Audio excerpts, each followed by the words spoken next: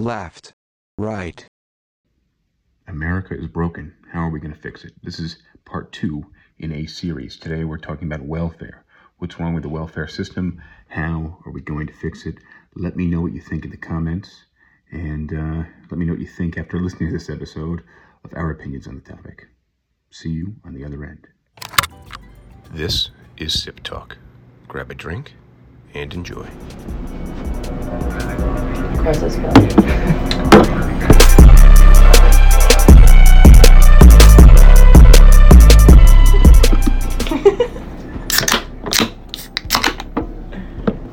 Cheers. Cheers. Cheers.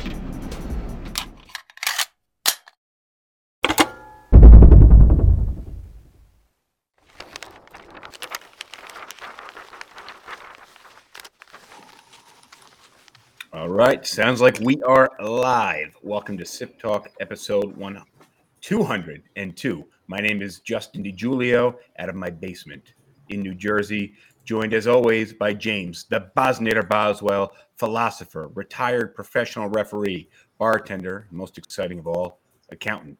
Tonight, we're joined by Larry Holter, who's got 10 years plus in the real estate business. He owns multiple businesses out of Texas, and he is a Texan living here in New York City at the current moment. How's it hanging, guys? I feel like we should do an entire episode of What's Wrong with America, Texas. I feel like we'd never end. But back to you, Justin. We're doing pretty good. I mean, I'm doing great. I'm sure James. Yeah, things are good here. I got to ask you guys right off the bat, because this is Sip Talk, and I'm dying for a drink. James, you're in my top right corner. What are you drinking tonight? Busch Ice. Oh, very nice. Got to tighten the belt a little bit, and the mortgage industry is bad enough that like my hours are temporarily cut. So, if there's a cheaper beer than Busch Ice, let me know. Natural Light, maybe.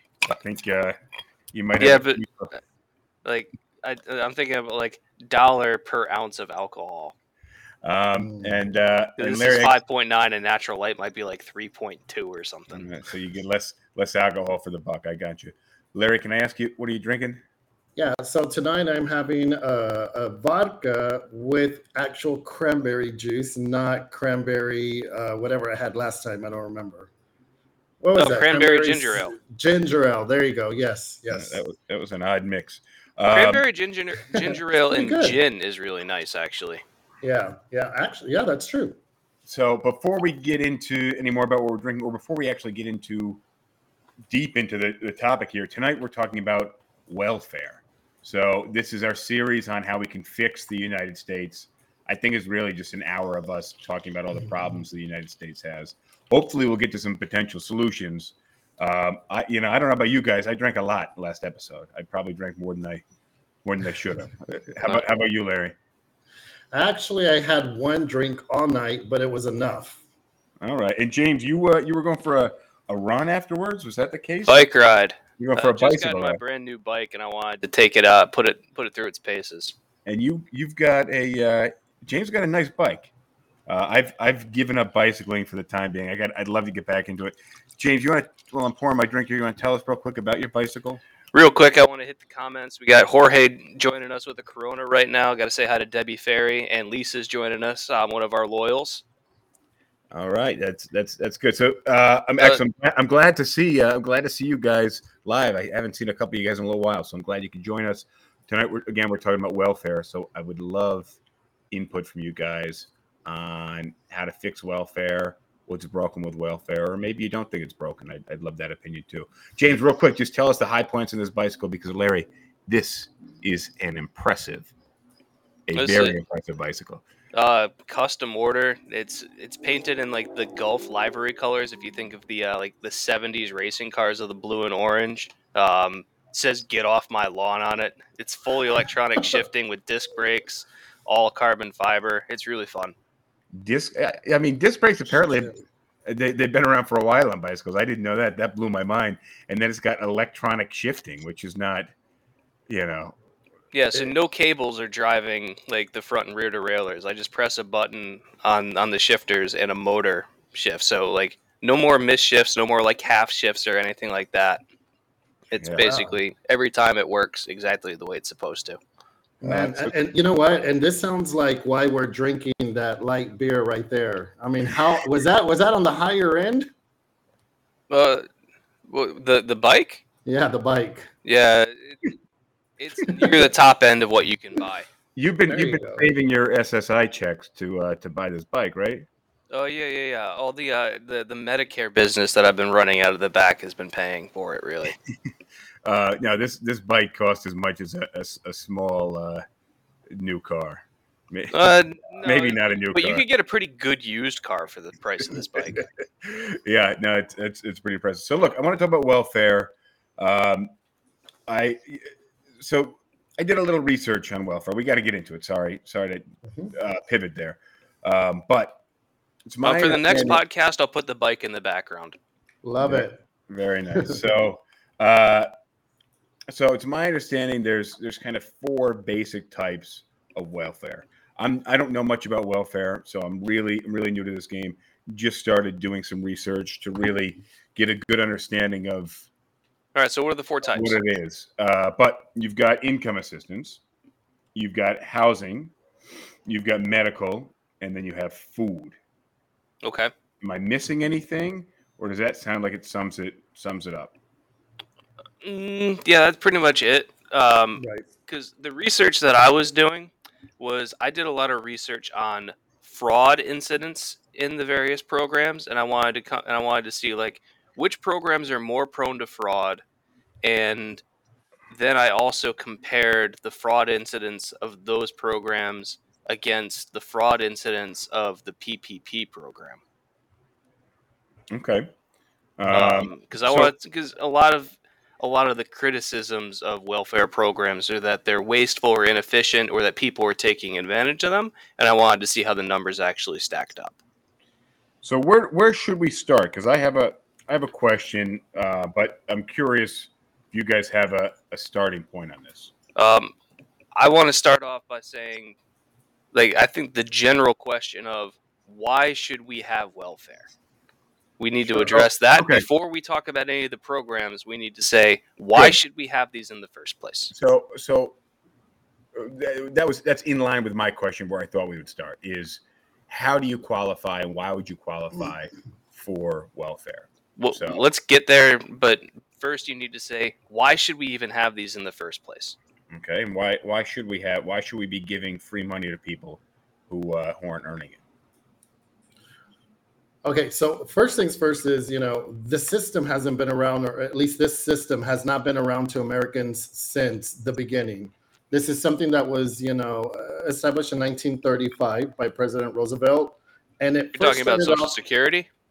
Social Security. And it first started off as a Social Security assistance program that later grew into the other programs. Now, it's grown over time, and the participants have definitely grown. I think that when it first started, what was it like? There were just a few people.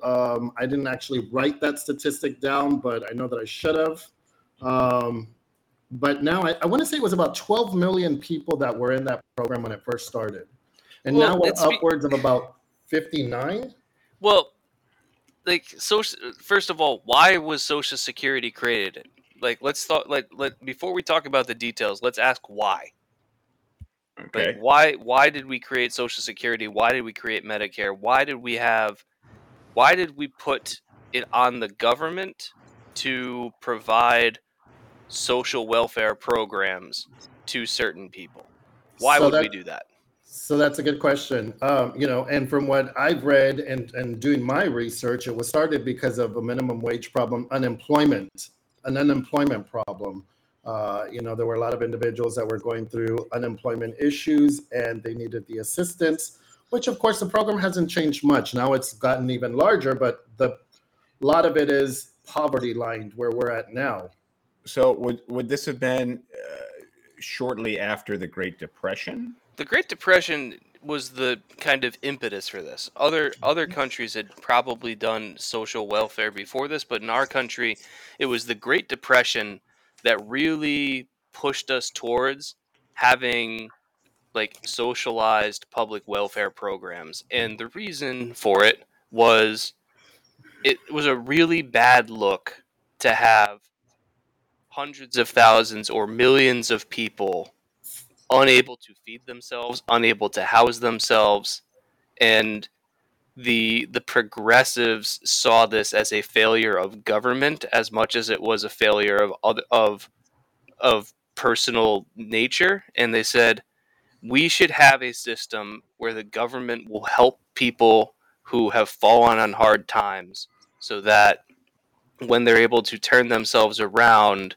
like they didn't die before they had the opportunity to because they couldn't afford food or they couldn't afford a house or something like that, or they couldn't afford to the absolute basics. And so Well, they said it's government's job to step in when people do not have the means to be able to help themselves. Yeah, I mean, and if you're a country, a powerhouse of a country, and you're going to say, hey, we're one of the top producing countries, we're one of the world powers, but then you have so many in your population that are starving and are sick and are unable to feed themselves.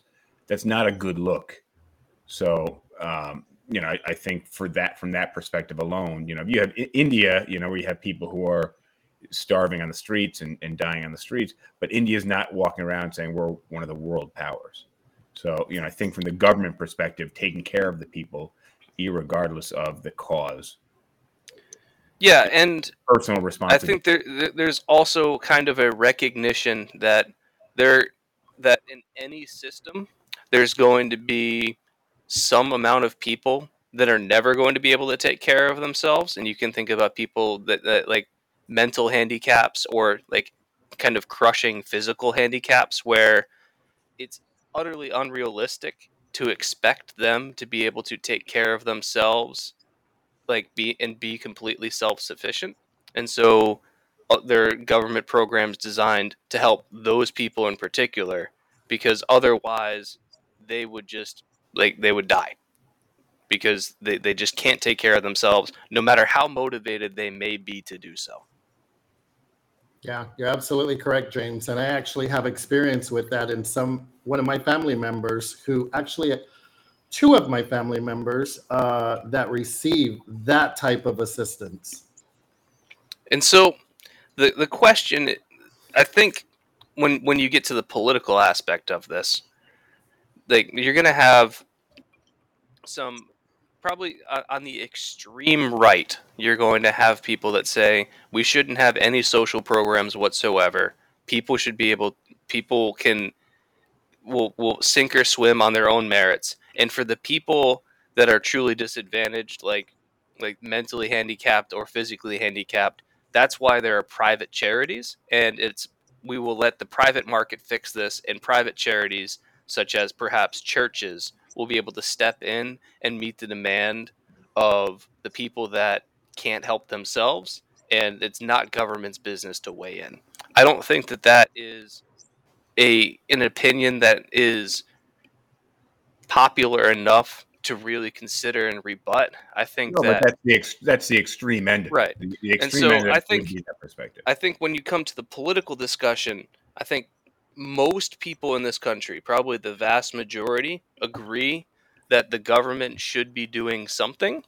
And where the argument lies is how much should they be doing? How do you qualify? And who gets these benefits?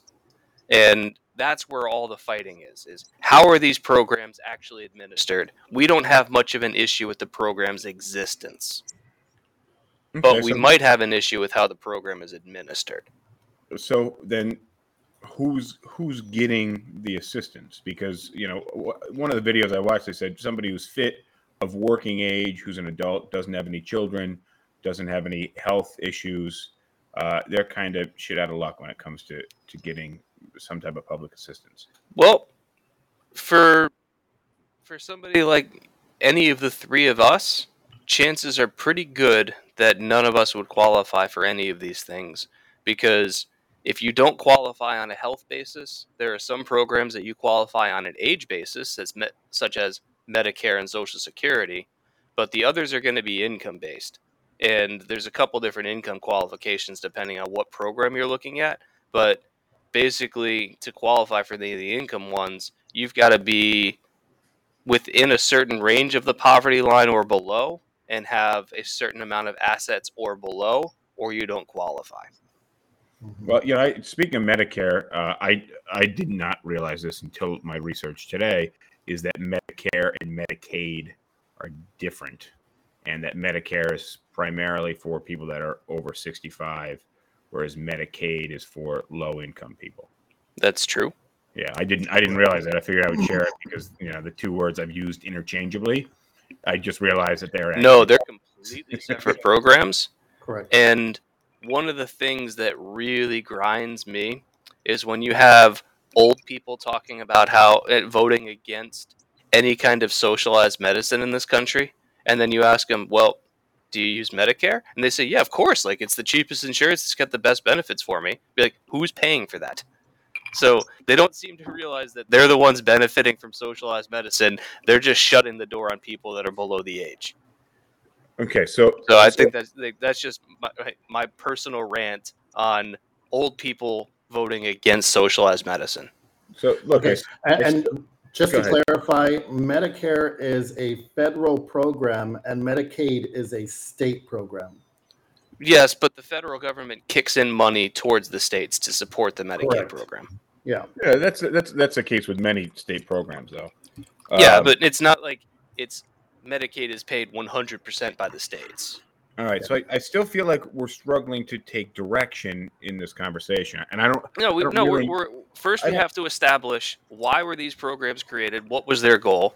Then you have to say, okay, what were some of the objections? And so I talked about the extreme right and just saying, like, here's the objections from like the libertarian or anarcho-capitalist people, and why we're not really going to talk about those because they're not popular enough opinions to really sway public policy. Can we talk about the opposite end of that spectrum? Yes, we can.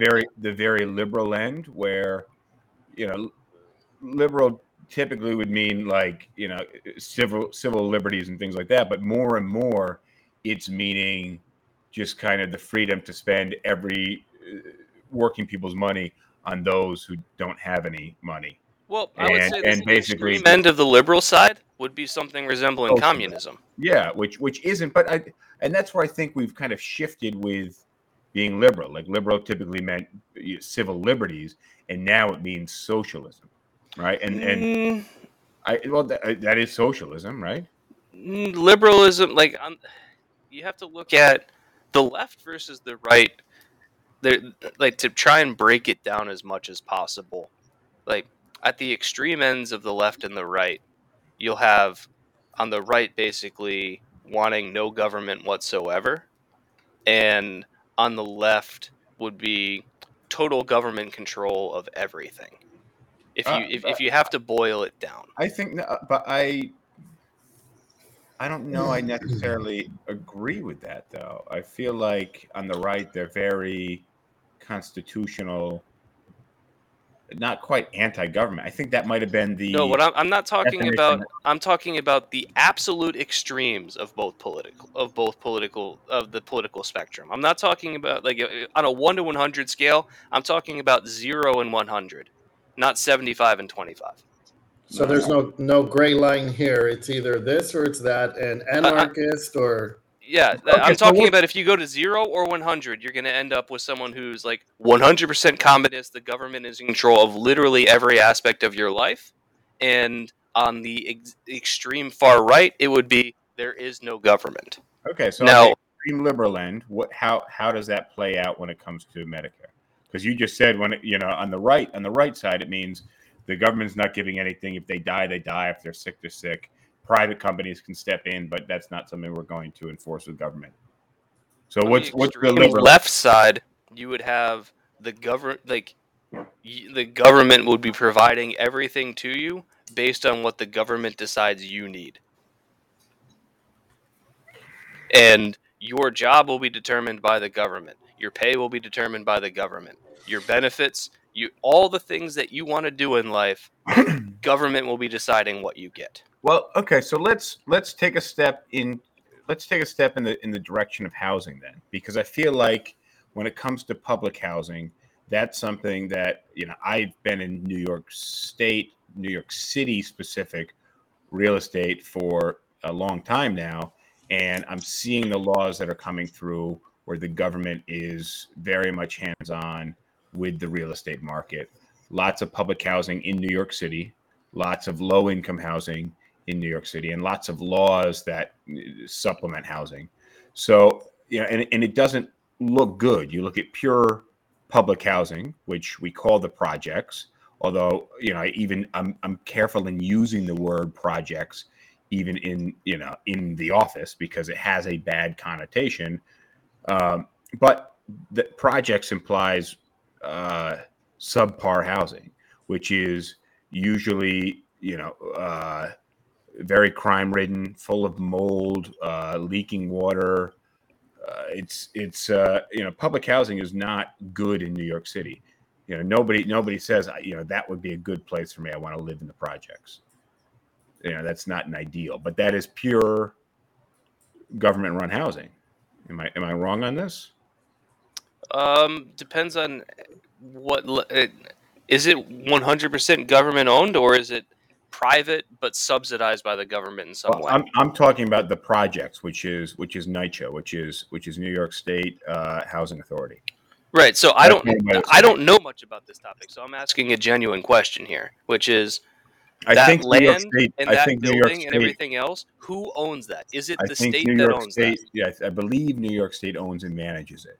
Versus when a developer builds a building and to get whatever tax breaks, or even to get like the permits to build the building, they have to have 30% or 20% of the building that is low income housing or median income housing. Right. So all right. So I wanted to clarify: is this 100% government owned? And you're saying it is. As to my knowledge, I don't. Okay. Again, I make a lot of corrections after these podcasts, but as far as I'm concerned, but it's not good. And I was trying to figure out why housing sucks so much when it comes from the government. And I know many people. I mean, I've shown apartments for over a decade. You walk by the projects and you have a client who's paying, who's earning money and is paying rent. They get physically uncomfortable. I can't rent apartments near the projects unless we walk to the building from a different location. Well, so my answer as to why is public housing bad in New York City would be it probably isn't funded. Well, I mean, it's from New York State. So. Right. And what I'm saying is that the state is not giving it enough funding for it to be good. But I think that what makes up these type of buildings and developments is very basic, minimal developments itself. You've got your four walls, you've got a roof, you've got a floor, you got a basic stove, basic little refrigerator. Nothing there is meant for you to fall in love with it. And unfortunately, the individuals that move in there really do need that assistance, and that's all that they can qualify for. But the government isn't going to go in there and say, hey, let me tile up this place and let me put these beautiful backsplashes and all the things that we typically are used to seeing. They have to pass approval, right? So there's an inspector that goes in. They're going to pass approval through the state, right? You're talking about the state passing approval through the state. Don't you think that would be a lot easier than me as an independent contractor trying to get permits to build a condo unit, and the state's going to go in there and say, "Oh, the electrical and the blah, and this is not approved." I think I would bet you. Well, one, those buildings usually start out. I imagine new construction. It's probably okay. Now, it probably costs the government who's footing the bill way too much money. Just like anything else the government does. The government wants to build a highway or a bridge, and it's going to cost $5 million. They're going to do it in 2 years. 6 years later, it costs $14 million, or whatever the case may be. I imagine public housing, building it, is just like that. My thinking, though, is that it's given for the most part for very low rent. A lot of these people do have to pay rent, but once you're in, you're in. So if you get a job from then, you start making money. The law, you can't be evicted, right? They can raise your rent a little bit, but the laws, if you moved in, it was $800 and you've been there for 30 years, it's probably $1,126, right? And even Right. though it's a 3-bedroom apartment and the 3-bedroom apartments down the block are going for $7,000, you're paying $1,126. Now you may be making Correct. more money, but you're not getting evicted. So getting in is very difficult. There's very low supply. Once you're in, you're in. That's one of the issues with housing. And I don't know how I feel about evicting people once they get a job and start making money. I don't think that's the right thing to do. But How is it not the right Hold on, thing, wait, though? wait. This program was not meant to be perpetual. It was not meant to last forever.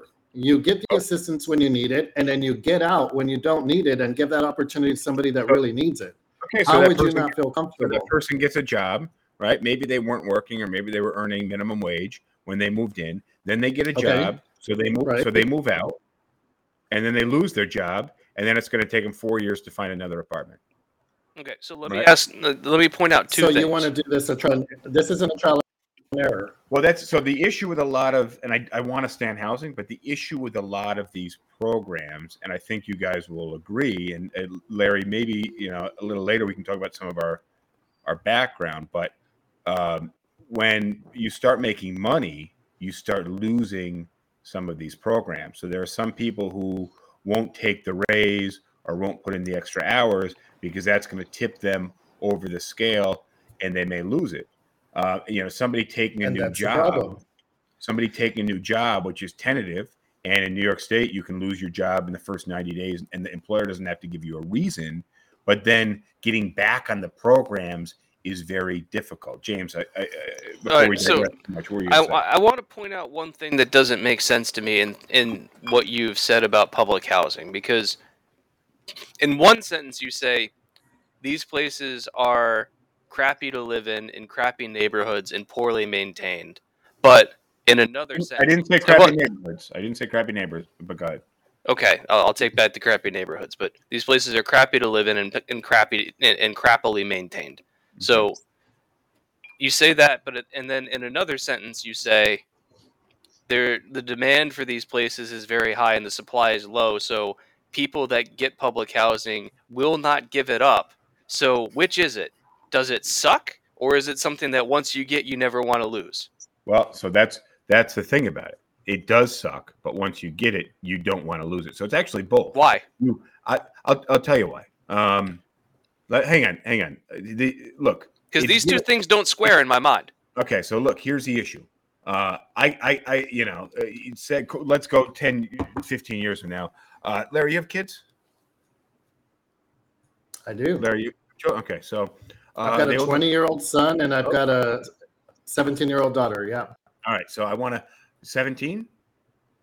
You said 17? Yeah, my daughter's 17. Yeah, she'll be 18 next month. Yes. Perfect. So you may get this. It's a thought, but bear with me here. So you got a 16-year-old kid, just turned 16, just got their permit. You buy them a brand new car. Now it's not a great car. Let's say it's a 2023 Toyota. What's a low end Toyota? Corolla. Corolla. Okay. You Corolla, buy your kid which I just bought my daughter.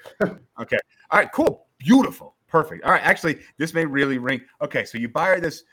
Now she doesn't have a job yet because she can't get to and from her job, obviously. So how's she going to have a job? So now she's got the car. All right.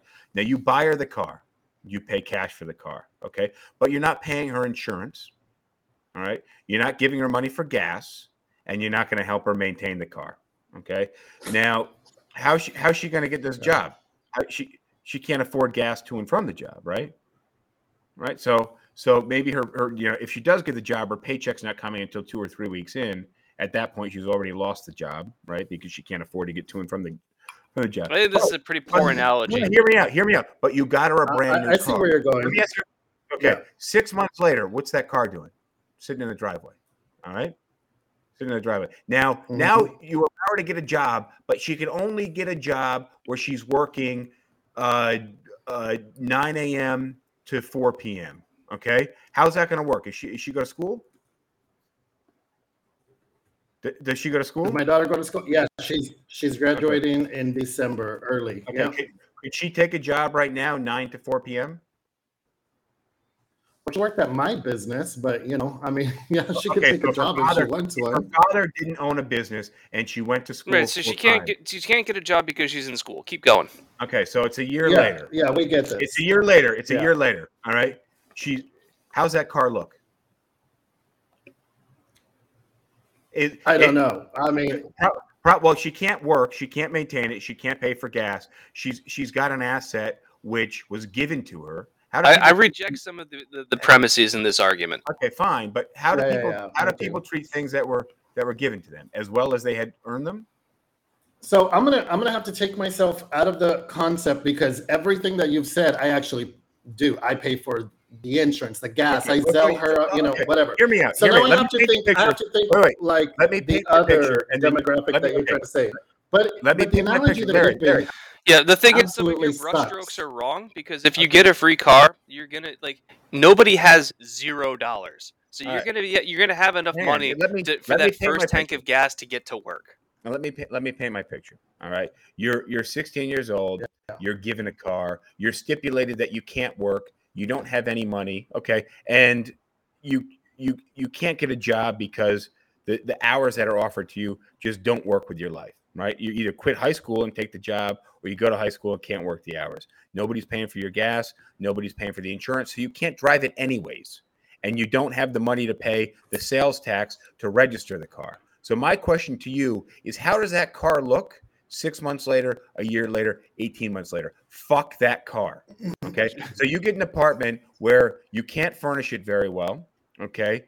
And even though it was given to you and you weren't given any furniture and you're bringing in furniture, you can barely pay for the electricity. You can't pay for cable because you barely have a job. Right. And maybe you got to take care of somebody who lives in the home. You're because whatever their health issues are. How's that apartment going to look? Even though it might have been nice, fresh paint, new appliances, how's that apartment going to look when you can't afford to furnish the apartment very well? Even though it was given to you, fuck that apartment. All right, And- so and your there's a- analogy was terrible. There's but a level of resentment. I would think that would go towards the apartment itself because it was given to you, but it wasn't given to you with the supporting measures. And basically making it impossible for you to treat that apartment or treat that vehicle the way that you'd like to. Listen, I think that when you're in a position to be, gotcha. I think that when you're in a position that you need the assistance, you shouldn't be asking or looking for anything much more better than that roof over your head if that's what it is that you need at that moment in time. I also don't think that this program should have a never-ending stipulation. And I know where you're getting at. I have a lot of friends up on some of the northern parts of New York that have been in those apartments for years, 30 years. And it started with mom who first came in and then the daughters. And you know what? As long as the family is still within the family, we get to keep that apartment for $1,000. So they're not complaining. You've got families and families living in those 3-bedroom, 4-bedroom apartments, and nobody's complaining about paying $1,000 while the rest of the what I was going to say is they may be they might have lower rent or low income housing where they're locked into, but they're making the bet. And I have friends, I know a lot of people that live in low income or they've gotten rent stabilized apartments. They take very good care of.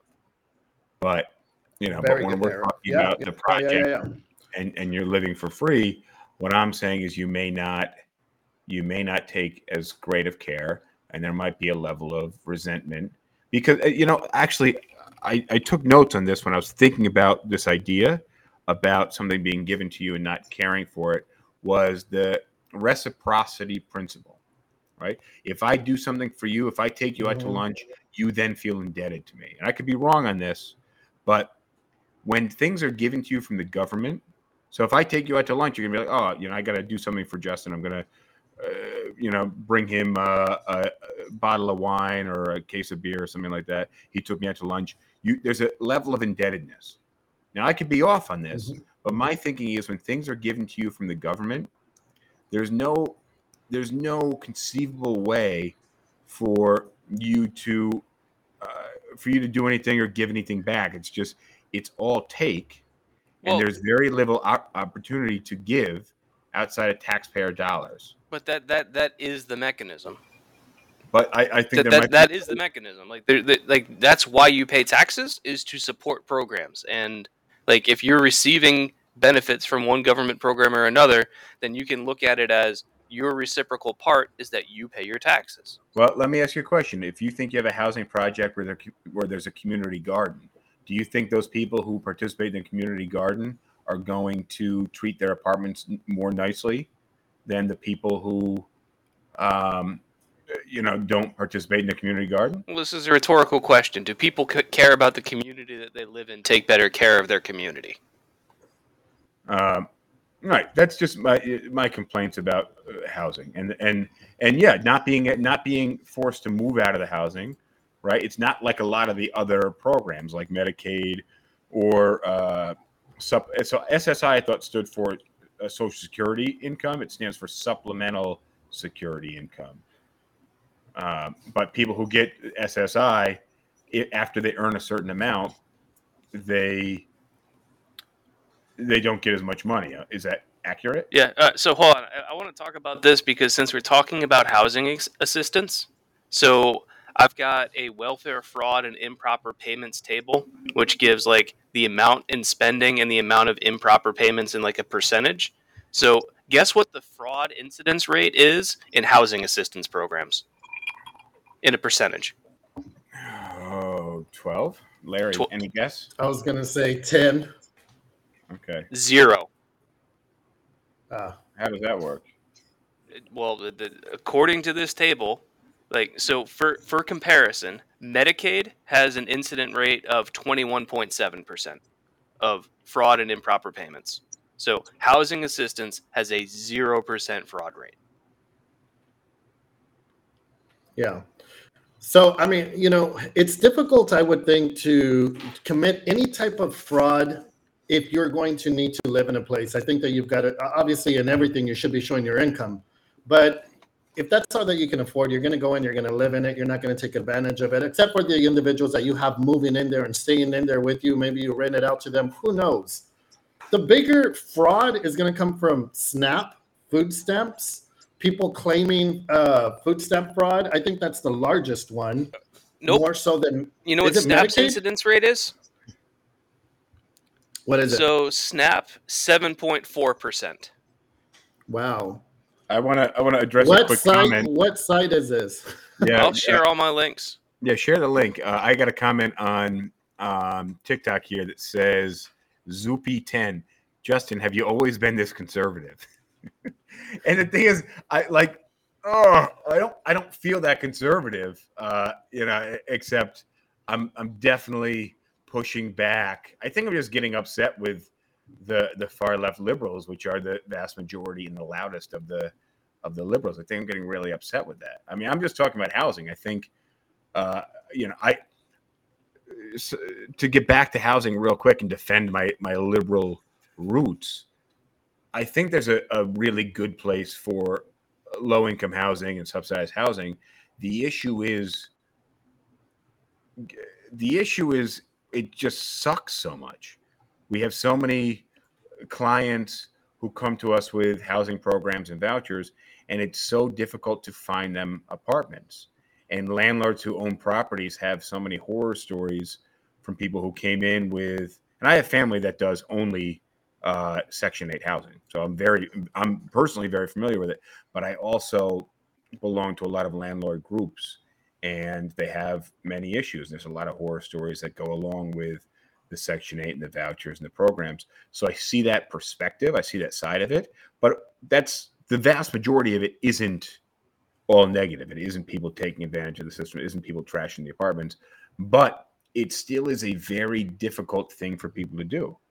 And, getting approved with a housing voucher or on some program is almost impossible at this point. I think I tell people we've taken between 50 and 60 applications this year for people who have housing programs, and we've closed maybe 4. And that's more than anybody else I know. So, but closing 4 deals out of 50 applications is a very, very low rate. And we try very hard for these people. It's just a lot of landlords don't want them. The programs themselves are basically impossible. They ask the landlord before they want to do anything on their end. They ask the landlord to just send them the lease, but the landlord doesn't even have any information on that person or the program or whether they're even qualified. And we kind of hit this this impasse where the program wants the lease, and the landlord wants information about the program and the tenant before they send the lease. And So this sounds less a problem that you have with the programs themselves than with the red tape and inefficiencies in administration, where the program could be better run, and if it were better run, then it would be more successful. And me, as I guess the liberal on this cast, is going to say we need to be putting more money towards it, because if we put more money towards these programs, then they will be better run. You increase oversight, increase funding, and increase expectations of the people that are running the programs. And these things don't have to be terrible. The reason why they're terrible is because we're not funding them. But I think we're spending too much money on a lot of these programs, and it's being poorly allocated. There's no way that we're spending too much money if you're getting these poor results. Well, I mean, a lot of these programs spend an awful lot of money, in my opinion. They just upped the payment standards for the housing vouchers, and it hasn't made it any easier for people to find apartments. All right, and we have a comment on YouTube from Sasha saying, the people in project buildings here in New York City are usually very ghetto and not pleasant to live around. And I mean, that's I don't know, what would you call it? Very kind of discriminatory comment, but that's how most people I find feel. When I say projects, people are like, oh, I don't even say projects because it's just got a bad connotation. And when I bring clients, yesterday I showed a beautiful doorman building, but it had a view of the projects. And I walked inside, and my client didn't like it. And we're looking at, there are these giant windows that were 8 feet wide and probably 6 feet tall in the living room and the bedroom, and it just looked onto the projects. And this particular projects were under construction, and it looked like a crime scene. It looked bad. And I'm sure that it's been under construction for the last 3 years. And it will probably continue to have all this construction material up for the next 2 years. So it was just bad all the way around.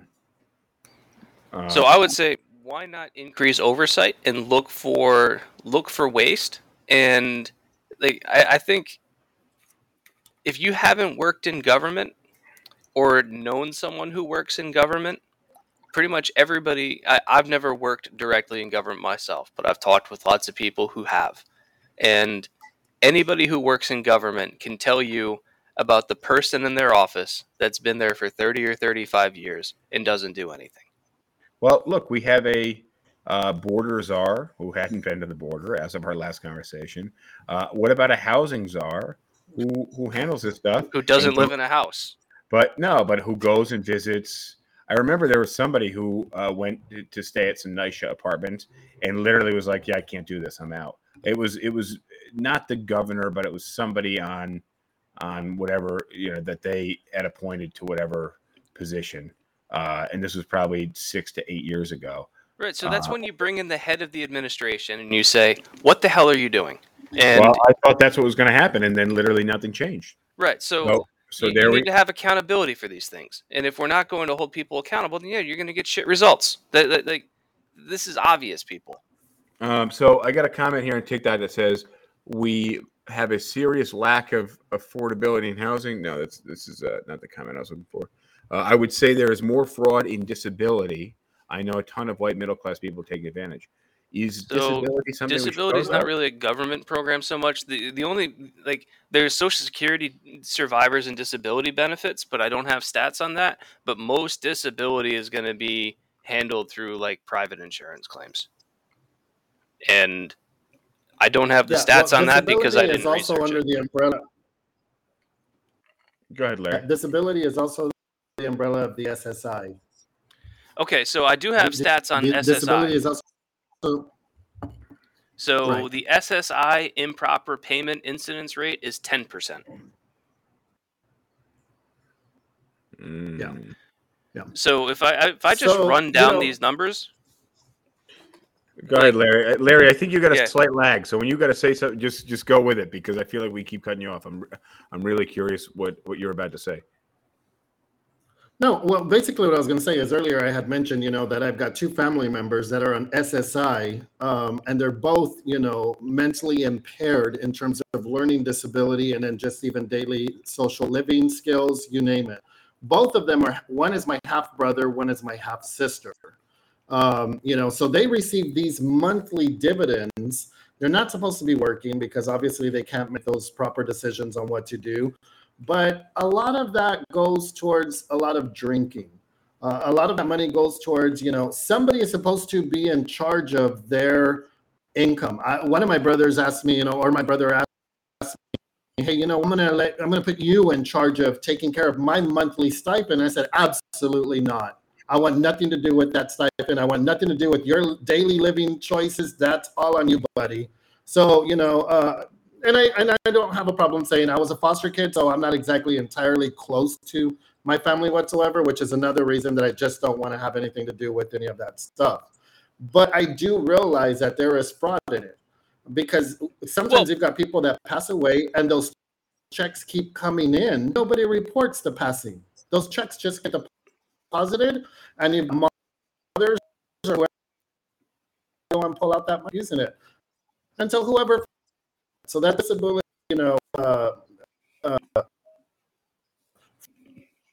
fraud does exist. right, and it does. According to my numbers, at about a 10% rate. Is in the school districts. Yeah. Okay. What about the school district, Larry? You get a little lag. Your reception went down quite a bit. Did you change something with your Wi-Fi? Start downloading something? I don't know what happened on your end. This is the internet age where we're all on Zoom, and somehow you just flipped back to 1998 there. I'm lagging, right? A little bit, but actually you look good now. Rosh says, why is it every time I've got something to say? I was going to say, why is it every time I've got something to say, I lag? I don't know. All right. Well, when it comes to, I want to touch on something that you talked about like your family members that are getting these SSI payments and how they're putting it towards alcohol, right? Right. So my view on that is, who cares?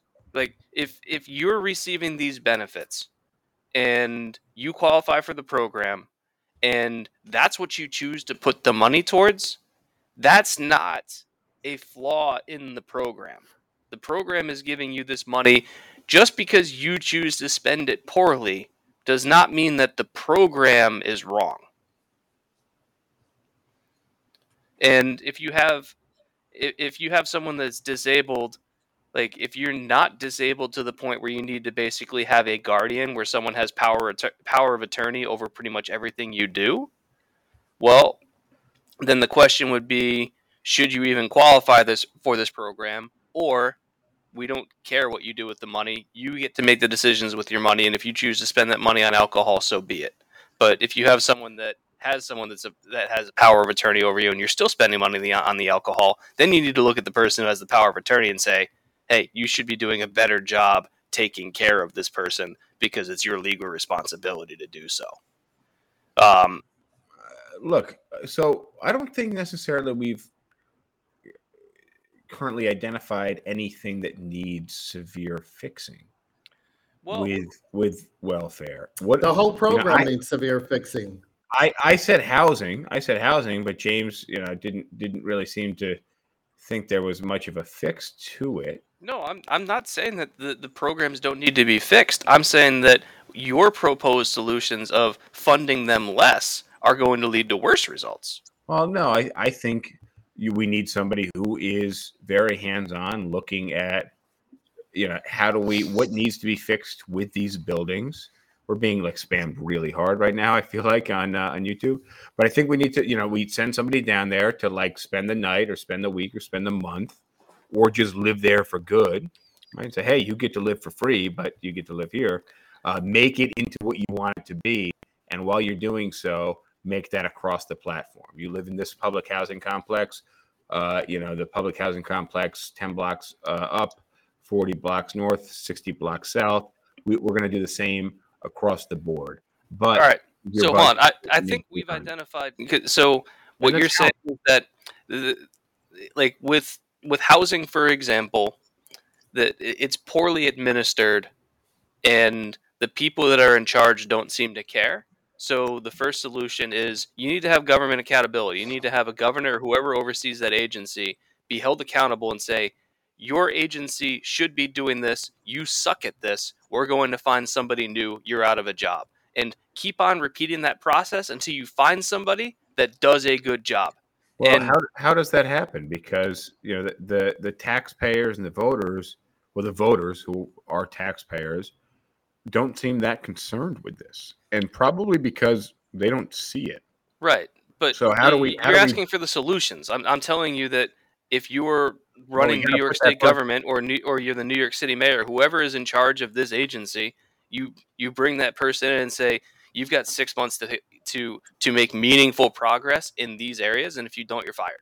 And when it comes to so you have to look at fraud in terms of this welfare fraud and improper payments table. You have to look at it in terms of, is it abuse of the system? So people that are getting SSI survivors benefits, and or the person who's getting the benefits dies and the people don't notify the government that they should stop receiving the payments. So that's going to be abuse. But then you've got fraud. So you could have and you see this mostly in the medical area for Medicare and Medicaid with providers creating fake invoices for fake patients to get payments on various programs.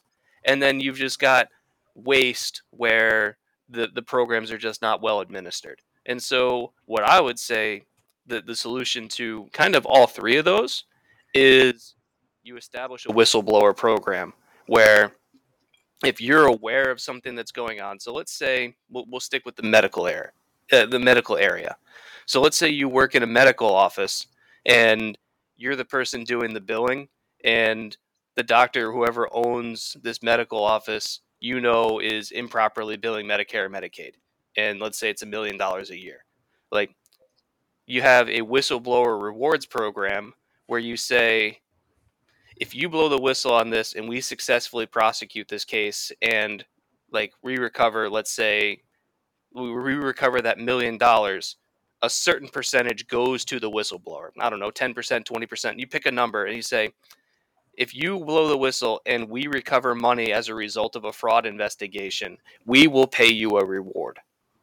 And you could have that also in the government, where you could have people that are, if you know that there are government employees that are ignoring fraud and abuse, if you blow the whistle on them, same thing. Money that's recovered, you get a percentage. Incentivize the right actions.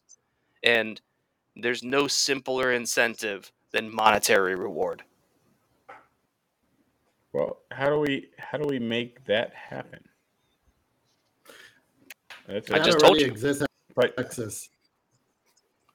Well, with abortion? Rosh says people will whistleblow abusively and a lot of offices will get raided for nothing. Well, the thing is, you're not going to have an incentive to blow the whistle if you don't think that you have a reasonable chance of success.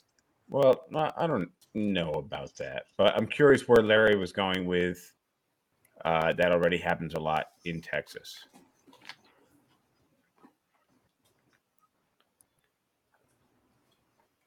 We gotta give him a second here to catch up. And I'm looking at this table to look. Yeah, so we're playing, and other offenses have actually been arrested. Sounds like we're back to the bad audio quality here on Larry's end. I assume he's talking. I can see him moving, but I can't hear the audio. So that is not good. Larry's back on that dial-up connection here. Sorry, Larry. We can't hear you, man. We cannot hear you. Damn, we were doing really good before. Okay, now you're green again, Larry. Still not getting audio though. Still not getting audio.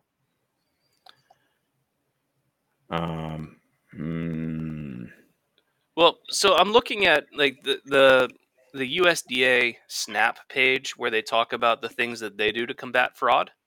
Okay. And so there's a couple things. One is like they audit the people that are receiving the benefits, and they've like the second is they pursue retailer and recipient fraud. And let me just move this over so it's easier for me to read. And like.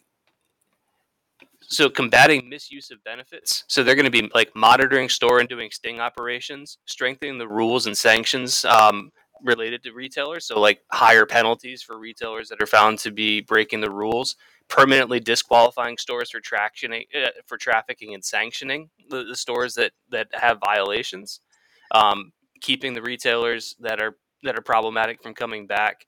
Because like the biggest thing that you're going to see, the biggest fraud in SNAP is usually going to be like some kind of cash for benefits thing, where the store will give you cash if you, or like you say, like you buy, let's say you want to buy alcohol, but you can't buy alcohol with SNAP. So what you do is you buy a couple gallons of milk on the SNAP card, and then you return those gallons of milk to the store. And maybe you get 75% of what the milk was. So let's say you bought $20 of milk, and you use the SNAP benefits to pay for that milk. Then you return that milk to the store, get $15 back in cash, and then spend that $15 to buy a 12-pack. Gotcha. Larry, you want to? Well, you're clear right now. You want to follow up with what you were saying a second ago about what's going on in Texas? Oh, we have no audio from you, so that's not good. Well, Larry, just shout something when you clear this audio situation. In the meantime, I want to read comments from Josh Elstein. This is like unions, tons of people, and no one cares. My friend is a nurse and sees tons of waste and carelessness, waiting to age out and doing terrible work. The issue is I'm getting in trouble and laid off at this point. There's no one to take these jobs. Literally the other day, I heard a nurse at a school cursed out a teacher, walked out, and there's no consequences because they can't fill her job. So even getting the abuse fraudsters there's more right behind them, just as bad, and they don't have nurses. So, well, the thing about I disagree with the idea that if you catch some fraudsters, other fraudsters will come to take their place. Well, because it's part of easy, but you have to have that pipeline of incoming people, and it sounds but what I'm saying is that if you change the incentives, you'll change behavior. So right now, whatever fraud that exists because people have the incentive to commit it. If you make the punishment more severe, if you make the oversight higher, then you're going to make the risk of getting caught higher, and the punishment is eventually going to outweigh the benefits that you get. And I don't know what that line is, but people smarter than me could probably be put to work finding that line. And so I do want to talk really quick about, so we talk because wait, are we getting audio from Larry now? No, we got nothing. Okay, well then I really want to talk about this because lost in all of this is we got 90 seconds. Yeah. I'll make this. This is 30 seconds. Is we talk about all these programs that are primarily designed for poor people, and we're harping about fraud and abuse and inefficiency for programs that benefit poor people. However, 2 years ago when the PPP program was going on, and the beneficiaries of the PPP program were primarily business owners who are wealthier on average than the people that are getting assistance from the programs that we've been talking about tonight. the estimated fraud incidence rate with PPP loans was about 15%.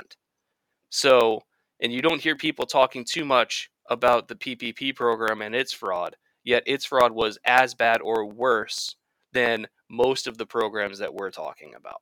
So, all right. Well, that's it for time. Really good point to end on. Larry, maybe next time we'll do this out of the office. We'll do it in person. We'll grab some drinks there. James, really good point to end on. And on that note, we are out, everyone. Adios. laters.